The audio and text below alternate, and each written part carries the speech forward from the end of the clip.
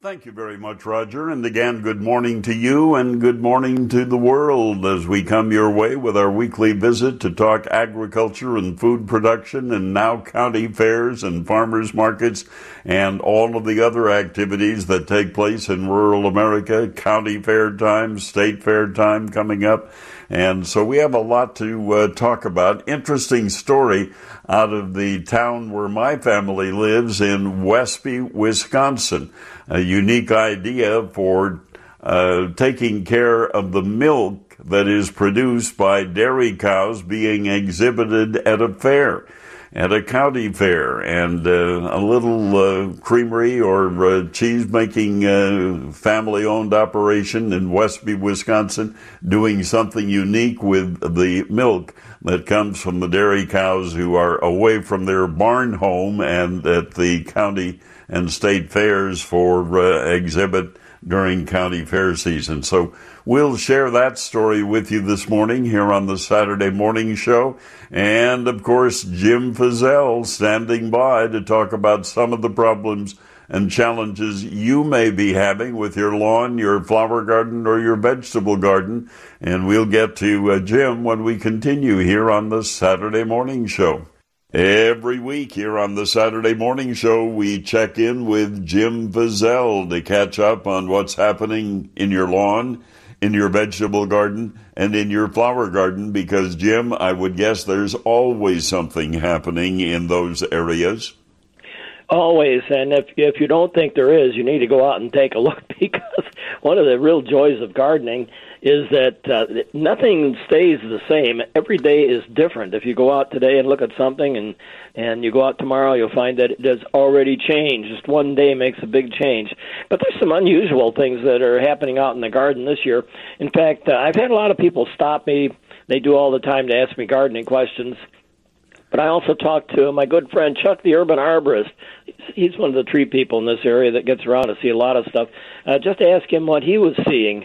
And these are some of the things that are on people's mind. First of all, people who have magnolias, these are magnificent plants with little lacy-like flowers in early spring before the leaves come out, and then large saucer-shaped flowers a little bit later, two different kinds.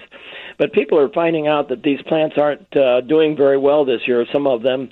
And if they look closely at the stem, it looks like popcorn up and down the stem. Well, this is magnolia scale. And actually, this bloom that's on these scales, this popcorn-colored white, will eventually wear off. The scale will look like it has a halo around a brown center, almost like a monk's hairdo. Now, this scale will kill the plants. It'll kill a branch at a time. If you have a real severe problem, sometimes the best thing to do is to prune all of that out, or eventually it's going to kill the tree. And if it's so bad that it looks like the tree is going anyway, might be time to replace it. There are some pyrethroids that will work, and 7-insecticide will work on these insects, but the timing is very peculiar. The larvae, the little crawler stages, come out in the fall. People say, well, how can I know when that's happening? Well, one of the ways that I do this is to take a piece of double-sided tape, wrap it around a twig where you have scales, and keep watching it in the fall, usually in September. When you begin to get the little crawlers on there, these are little tiny, maybe a 32nd of an inch in diameter insects that are moving, that's the time to do the spraying. Now, there's another insect that's causing some problem in rose gardens, and I do have roses in my yard which have been affected by this. Tiny green caterpillars get on the plants. You can't even see them. They're so tiny before they do the damage unless you're really looking closely. But they eat the flower buds before these buds really begin to develop, or they actually can chew the flower bud off, so you're not going to get flowers. Plastic mulch is the answer to this, and people say, well, why is that? Well, the life history of these things is very interesting.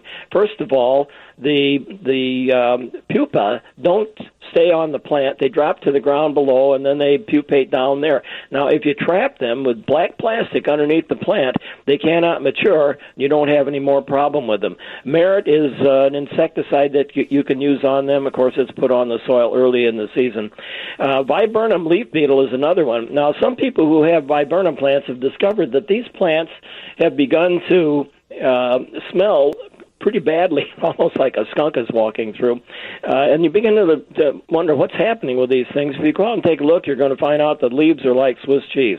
These little leaf beetles eat holes in the leaves, and when they do that, these viburnum plants respond with the fragrance that's rather despicable. Supposedly it's supposed to chase these insects off, but I don't think it ever does that. One of the solutions to this thing is don't plant the viburnums that get this insect now. This has moved into our area fairly recently, but in parts of the country where they've had it for a while, they've discovered that eventually enough predators move in to control this thing that you can begin planting your viburnums again. Now, the prime culprit of this, or the prime target of this, is arrowwood viburnum, which is very popular as a hedging material. So if you wait maybe a decade, take the arrowwood out that's causing the problems, and figure that you're going to replant it in maybe a decade, you should be good. Now, if you want to try to control this with insecticide, 7 is the material to use. Since we got done with the heavy rains that we've had throughout this area, some of the insects that don't like wet weather have begun to appear. One of them is the aphid. Aphids don't like wet weather because there are fungi that grow on them in hot, particularly hot, wet weather, that kill them before they can do any damage. As soon as the weather dries up, then these things don't have these fungi growing on them, and the natural control isn't working anymore. Really, one of the things to do if you are walking through your garden and you see a sprig that has an aphid, just snap it off and put that twig in the garbage, and you're done with it. A strong spray of water. If you have almost like a pressure washer spray of water, you can spray plants with that, and it will knock these off. They aren't able to climb back up again once they're down. The last one I want to mention is an interesting creature that's moved into this area. Didn't originate in this country, but it's come in. It's the brown marmorated stink bug. Now, this is a shield-shaped insect, maybe 3/8 of an inch long. It has little white dots all around the periphery.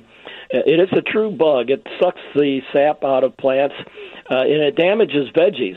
It's particularly troublesome where there's commercial vegetable production, because it will damage things like squash, cucumbers, pumpkins. Does a lot of damage before anything can be done about it, because there is no good control for it.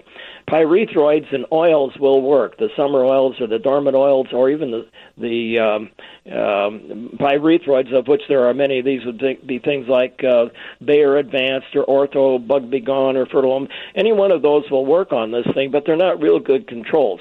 Now, the reason I mention this is not primarily because it's a big pest of vegetable gardens, but because these things have a peculiar habit of looking for a place to spend the winter, which normally turns out to be indoors. Now, if you get them indoors, they're not going to eat anything. They're not going to hurt anything indoors. But if you squash one of these things, it practically makes the whole room stink. That's why they call them stink bugs. So they're mostly pests indoors in the fall and late in spring before they begin to move outdoors again. So what you want to do with them is vacuum up indoors. Don't try to squash them.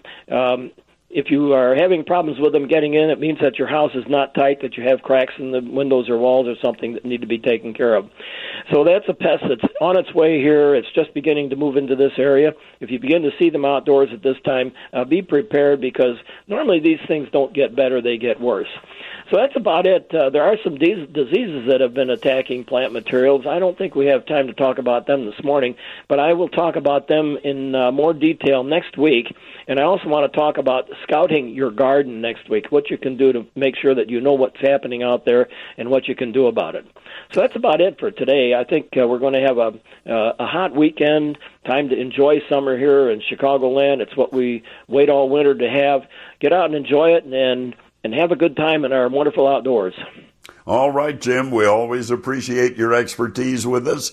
And there are enough challenges out there that I know you'll never run out of material.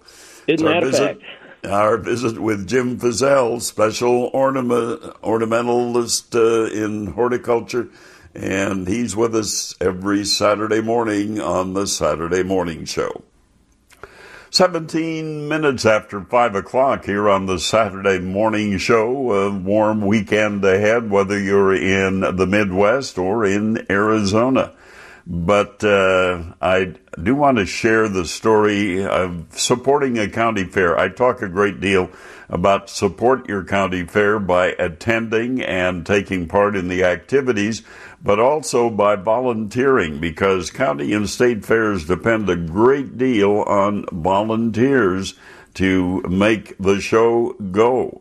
But an interesting story out of Westby, Wisconsin, up in Vernon County, and that's where I grew up. For the second year in a row, the Nordic Creamery of Westby will be taking the milk from the dairy cows being exhibited at the Monroe County Fair. And keep in mind, even though you've moved those cows from the dairy barn at home into a barn at the fairgrounds, they still have to be milked. What do you do with the milk? You don't want to throw it away. And so the creamery will be taking in the milk from the show dairy cows. They'll make fresh cheese curds that will be available for purchase at the fair. And Nordic Creamery was contacted last year by the Monroe County Fair because they lost the buyer for the dairy cow milk produced at the fair. Larger milk processing plants have a hard time dealing with a small amount of milk from the local fairs. And Al Beckham, who is the owner and head cheesemaker at Nordic Creamery, said they would help them out by taking in the milk. They then took it a step further and decided to add value to the fair milk. And as far as they know, what Nordic Creamery is doing is making the first county fair milk cheese in the state of Wisconsin. And Nordic Creamery is a small family-owned dairy plant in rural Westby owned by Al and Sarah Beckham, who grew up in agriculture, and, of course, their kids also in agriculture. But at the Monroe County Fair, which is winding up tomorrow in Tomah, you can probably buy some of the cheese curds made by the Nordic Creamery of Westby that has come from the cows being exhibited at the fair. The great idea to work with the county or state fairs and make sure that they're taken care of. So congratulations to Al and Sarah Beckham and the Nordic Creamery in Westby, Wisconsin. 20 minutes after 5 o'clock, standing by, we'll head by telephone to southern Illinois, and we'll talk to the president of the Illinois Farm Bureau when we continue here on the Saturday Morning Show. This morning, we go downstate to Randolph County to check in with Rich Giebert, president of the Illinois Farm Bureau. And I guess, Rich, we begin with the question that everybody is talking about. What kind of a spring was it for you, and what are crops doing at the moment?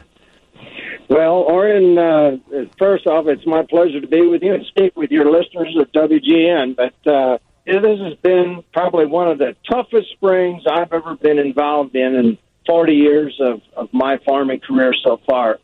If you farm in the river bottoms, we still got those farms are flooded. We did open up the gravity drains, and we're starting to let some water out. But, this is the first time in my life. We never planted anything in the month of May, and did a lot of our planting in the latter part of June and finished up probably about the 10th or 11th of July. So it's been a long, long spring for everybody, not only here in Southern Illinois, but throughout the Midwest.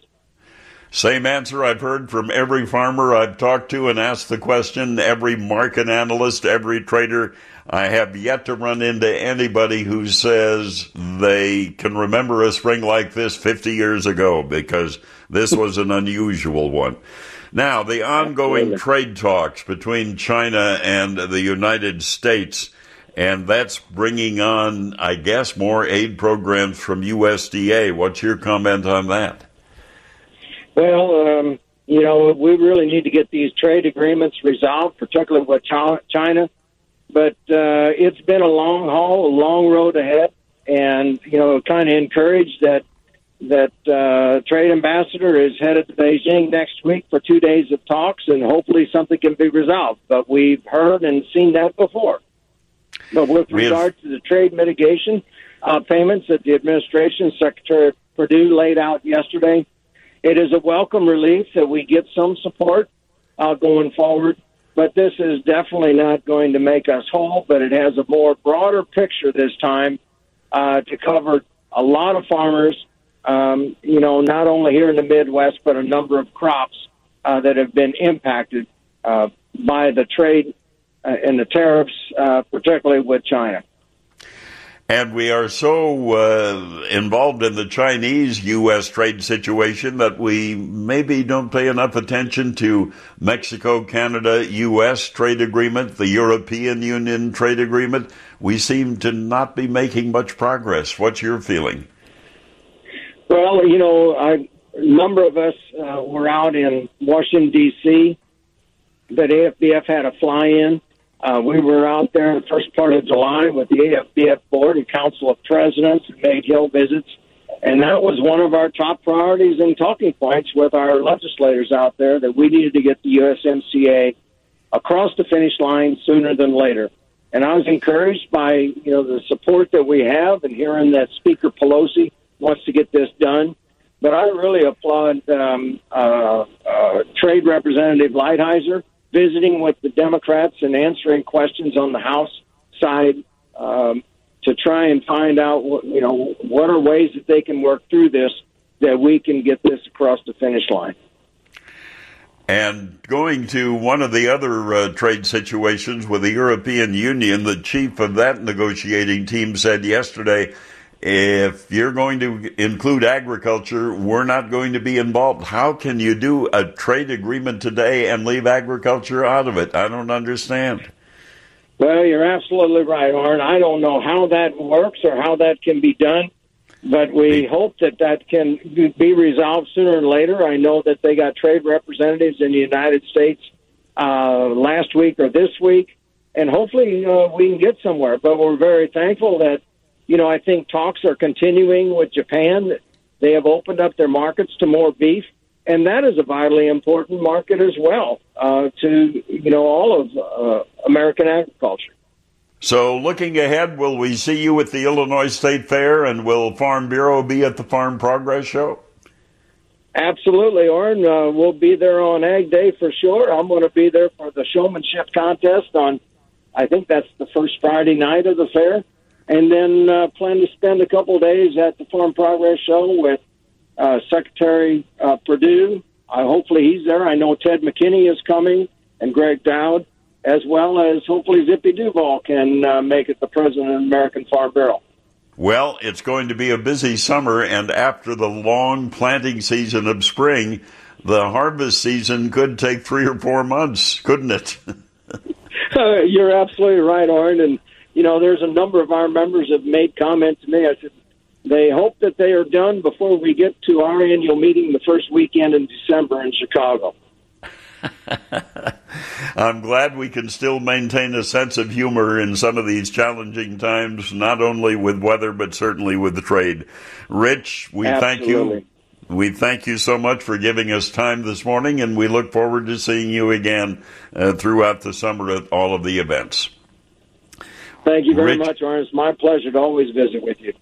Okay, Rich Giebert, president of the Illinois Farm Bureau, with us here on the Saturday Morning Show. The Association of Illinois Soil and Water Conservation District held its 71st annual meeting and summer training conference earlier this month and honored several people for their work in soil and water conservation. Let me quickly name the award winners for that. Legislator of the Year Award presented to State Senator Scott Bennett of the 52nd District in Illinois. The 2019 Friend of Conservation Award went to Chris Reynolds of the American Farmland Trust. And the 2019 Conservation Farm Family Award went to the Mueller family of Taylor Ridge, Illinois, and the Aldridge family of Lawrenceville, Illinois. Conservation Teacher of the Year, Brent Miller of Satchery High School and Bill Hammes of the Sherrard High School. And the Outstanding Forestry Contribution Award went to Bill Calvert of Breeze, Illinois.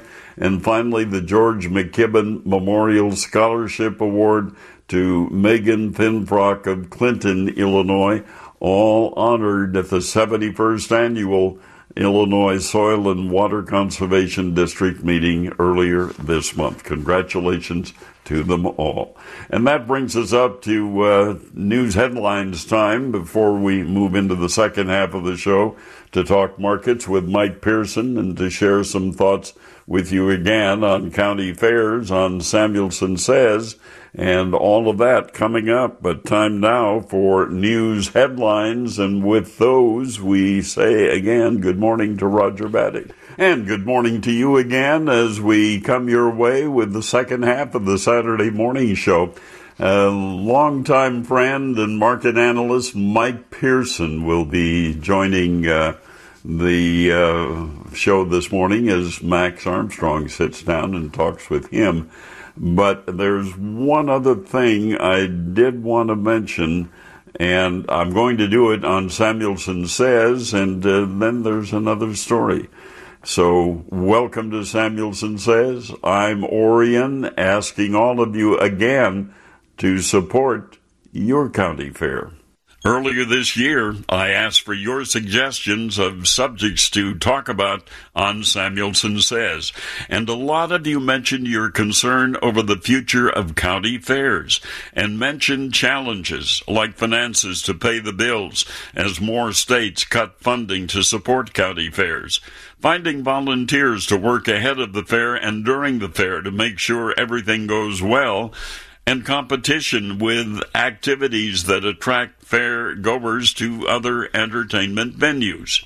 Well, this week I want to share with you a story of a county fair in southwestern Wisconsin.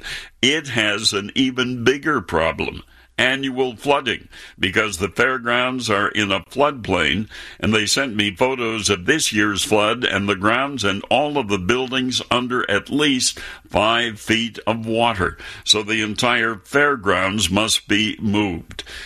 Then let me share with you what this county plans to do. Maybe it'll give you some ideas on how to help the fair in your county. Since flooding is an annual event, the County Livestock Committee started working on the situation 3 years ago to ensure the future of the fair and other agricultural events in southwestern Wisconsin. They started to look for funding from individuals and companies, as well as other sources, to move the fair out of the floodplain and build a new fairgrounds. They then formed the Southwest Wisconsin Ag Innovation Center Committee, and its president, Steve Carpenter, said, "Thanks to the generosity of a local farmer, we have the option to purchase 80 acres outside the floodplain and set up for a strong future for the fair. To purchase the land, create the infrastructure, and complete buildings necessary to host the fair, we will need approximately $3 million. I know that seems like a lot, but we are really out of options to be able to continue hosting a fair for our kids." I've worked for them just a little bit on funding ideas, and not once have I heard anyone say it's too expensive, we just can't do it. It takes that kind of spirit and attitude to not only save county fairs, but to grow them for our kids and keep this slice of Americana alive and growing for the future. My thoughts on Samuelson Says. And that's a presentation of the Tribune Radio Networks. It brings us up to 5:37 here on the Saturday morning show. I'll make one more comment on another story that caught my attention this week dealing with fairs. Rock County Fair in Janesville, Wisconsin is winding up this weekend. And the story said, if you see Randy Thompson at the Rock County 4-H Fair this week, consider giving him one of the big baked carnival pretzels or a butterflied pork chop on a bun. The longtime fair volunteer and the fair board president for the past 4 years told the Janesville Gazette he likes a good seasoned chop.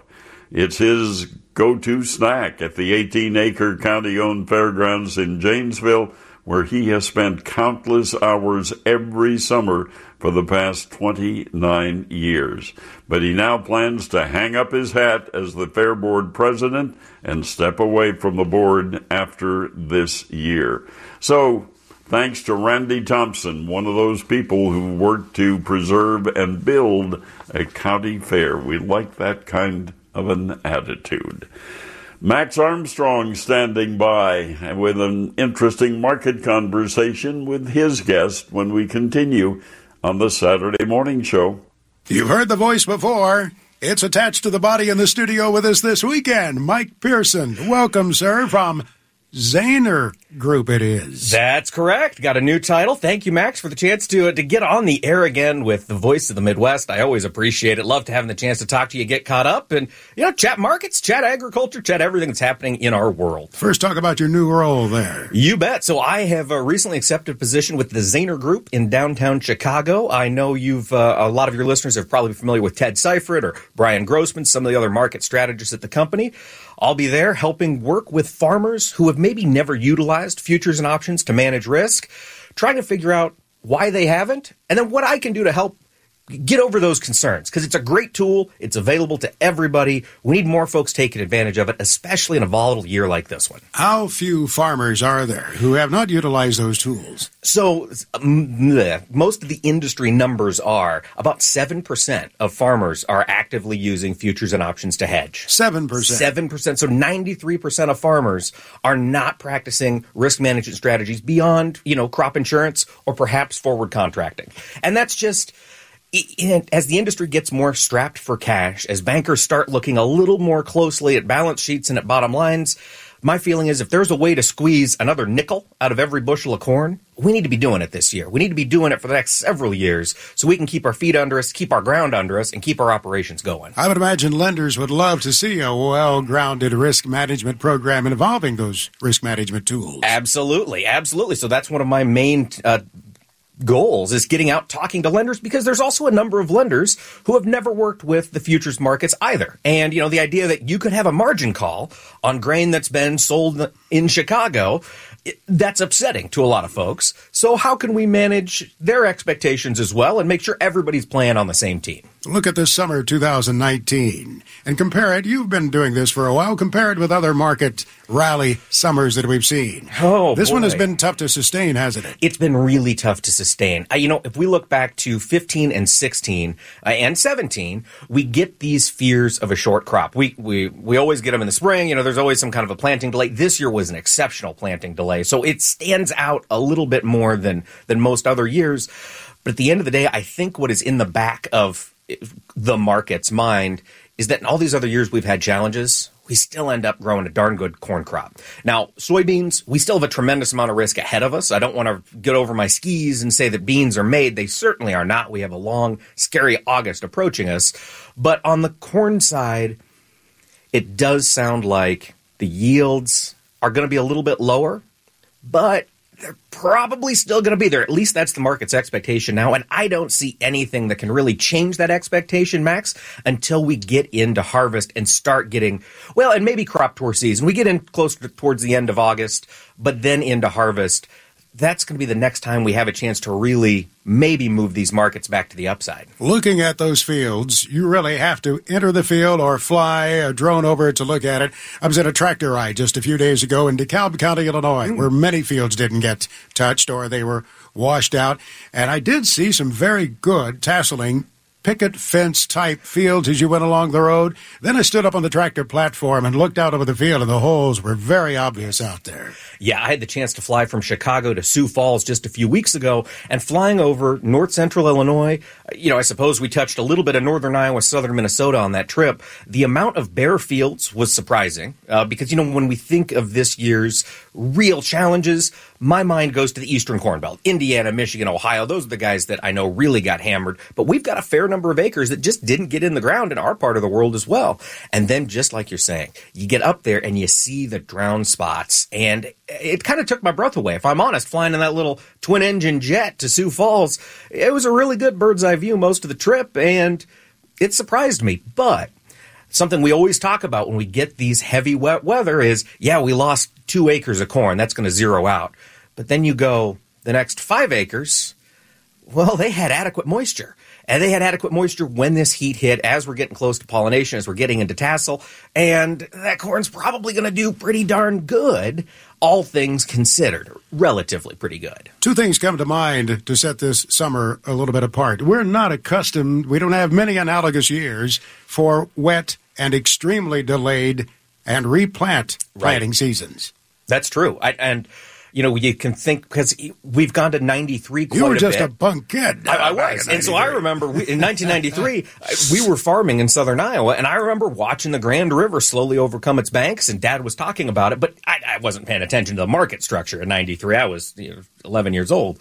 But I do remember that's a year we've talked about quite a bit, but it was a very different scenario. Crop got in okay in 93 and then was hammered with moisture. This year is a bit of an outlier, and it's one of those things where... The geography was bigger this year, too. Yes, it was. And, just the flood stage on the Mississippi was longer. We've got all of these other factors that are a much bigger deal in 2019 than they were in 93. But the market doesn't know how to interpret these factors until we see what actually comes off these combines come harvest. You and I have visited here for almost 6 minutes. We still haven't talked about the trade war. And that really is an overhanging factor, is it not? I know we've got some talk scheduled this next week in Shanghai. The Treasury Secretary will be there. I believe the trade representative will be certainly in the discussions, 2 days of discussions. And yet the market is finding it very hard to get excited about any trade talks. We've heard this cry wolf scenario, I think, too many times. You hit the nail on the head there, Max. This is the boy that has cried wolf for the past 18 months. We need to see a signed agreement, I think, before the market's going to actually start to get excited. Beijing made an announcement, I believe it was last Friday. They said that several of their main soybean crushers would be able to buy beans from the U.S. tariff-free, sort of an olive branch to the U.S. Maybe we'll get these guys buying some grain, we'll take the tariffs off of them in China, and that'll keep President Trump happy. Well, unfortunately, none of those firms have stepped up to the plate to make any bean purchases, even though they're not going to be having to pay the tariffs. That, I think, was eye-opening to the bean market. I think we were anticipating we'd get some sales, even a couple of pity sales, just to get them on the books. And the fact that we haven't speaks to 2 different things. One, it speaks to the uncertainty that this ongoing trade war has created. I know everybody who listens is probably sick to death of hearing about it, but it is an uncertain piece of the puzzle just sitting out there overhanging the market. And the other thing I think the lack of purchases highlights is the damage that's been done by African swine fever. You look at that Chinese hog herd, and I'm not one to necessarily trust the numbers coming out of the Chinese government on the spread of that disease, but according to private veterinarians, according to feed industry folks over there, as much as 50% of their breeding herd is dead or dying. That's huge, and that's going to have a really long-lasting effect, and that's something that's going to kind of put a pall over the bean market, even if the trade war gets resolved next week, which I think is probably pretty highly unlikely. Max. Let me switch quickly to talk about the hog situation for a moment. We have been thinking for quite a while that there would be this huge pork demand coming out of China. Mm-hmm. And maybe the hog industry got a little bit ahead of itself here with expansion. Yeah, I think they did. I don't want to judge anybody else's operation, but I think you're right. There was all of this hope that we were going to suddenly enter this market in a big way, but at the end of the day, we're still feeding ractopamine to 80% of our hogs, and China's not going to allow those hogs into country yet. I've got a feeling if their protein shortage gets dire enough, they will be happy to take hogs that have been raised more efficiently. But as of now, they're still saying no racto. They are starting to make some purchases of more of the non-ractopamine pork. We're seeing more producers look at that type of an operation just so they can capture that market premium. And it's worth looking at. But you're right. We got really fired up earlier this spring. We ran hogs up to $93, hoping that we were going to start to see some big orders from China, and they just haven't materialized. And what's frustrating, I think, from the market's perspective, is that we also haven't seen big sales going to other countries whose pork is now going to China. We were anticipating some of that backfill order to come to us, and it just hasn't yet, Max, and I think it will. Eventually, China's going to have to do something about a protein shortage, and they're clearly trying to ramp up their poultry production.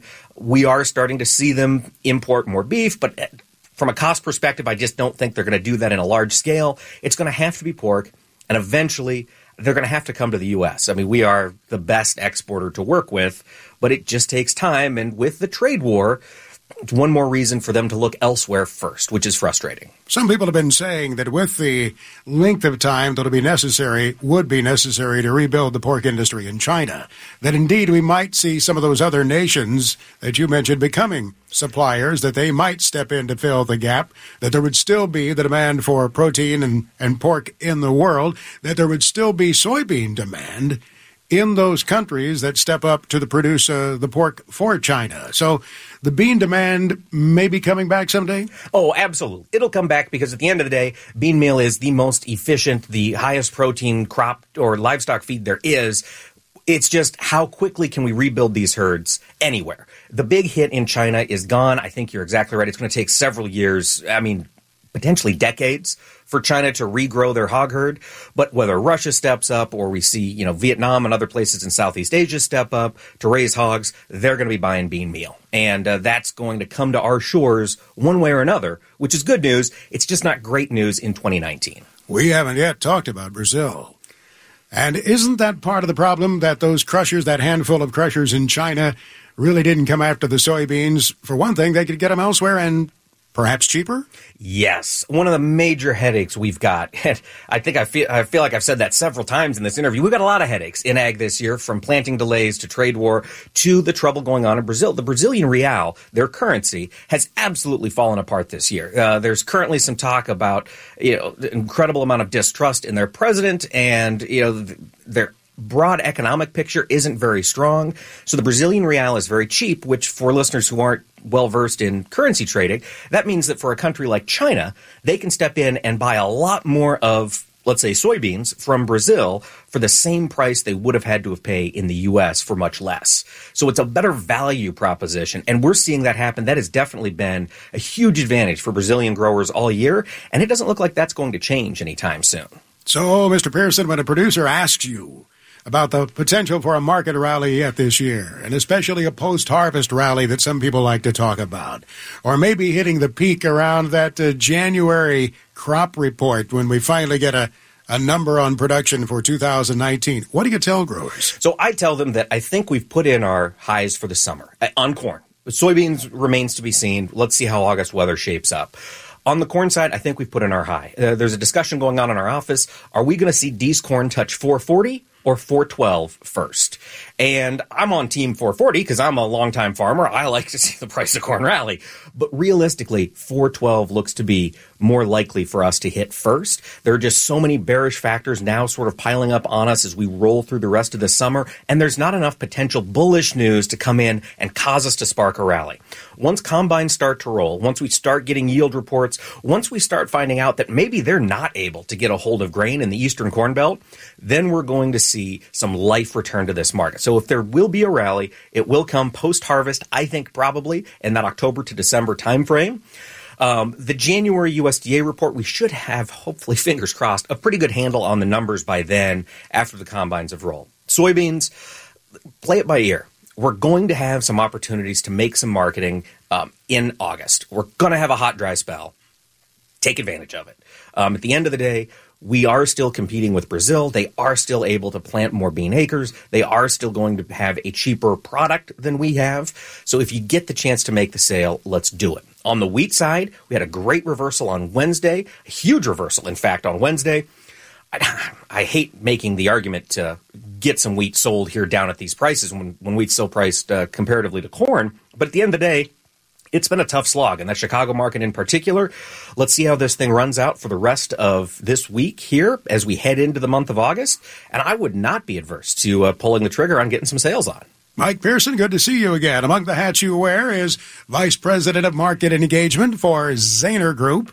You tweet on a regular basis. You can find me at Pearson Cattle.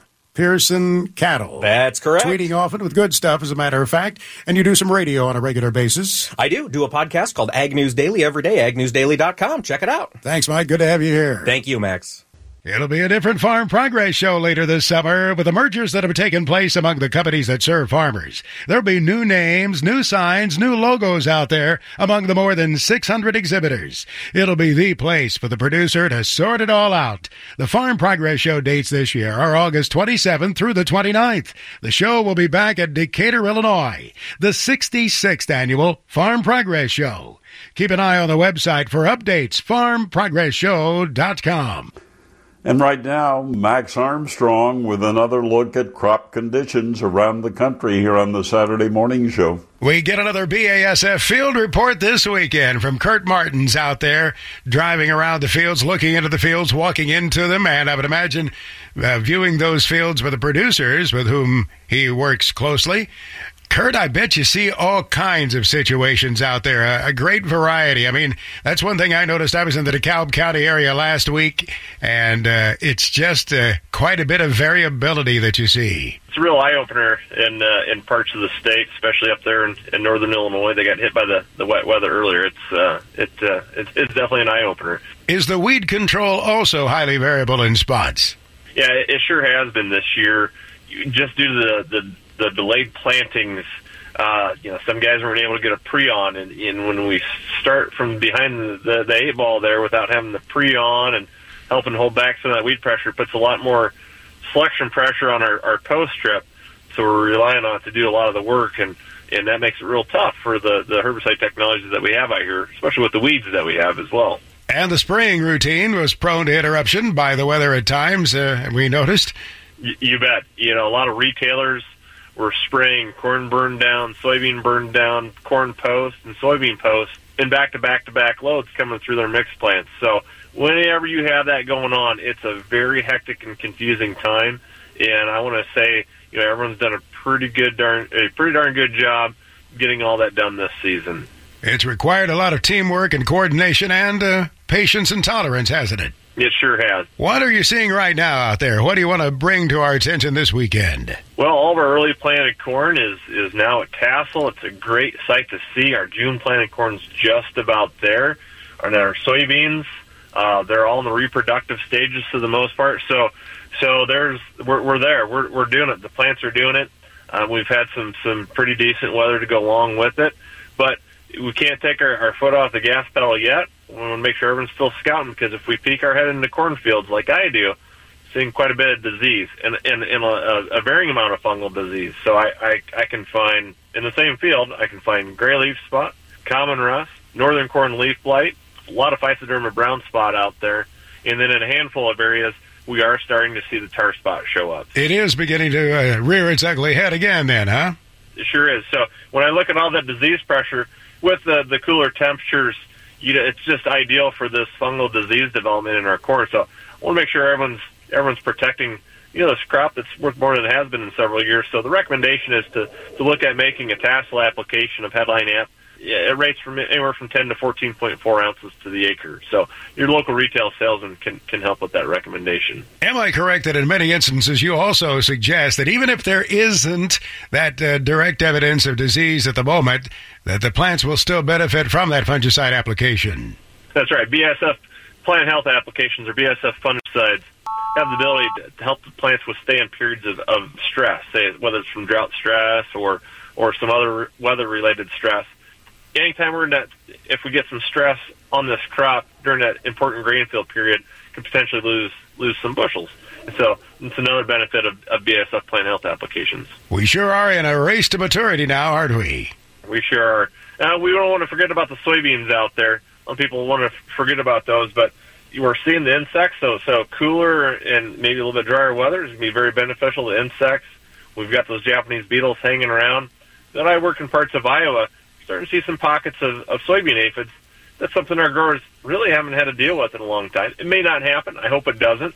But I want to make sure everyone's not forgetting to scout their soybeans as well. It's great to talk to you, Kurt, and we've appreciated your updates here during the growing season. Thank you so much. I appreciate it, Max. Thank you. Kurt Martins, Technical Service Representative with BASF. Well, I'm afraid we've taken more than our time this morning, so time to say thank you to Bob Ferguson for his fine engineering work. Thanks to you for joining us here on the Saturday Morning Show. Chicago stories told 24/7 on 720 WGN Chicago. Smart speaker users, just say play WGN Radio on TuneIn. Time for the news, and we say good morning to Maple Walker.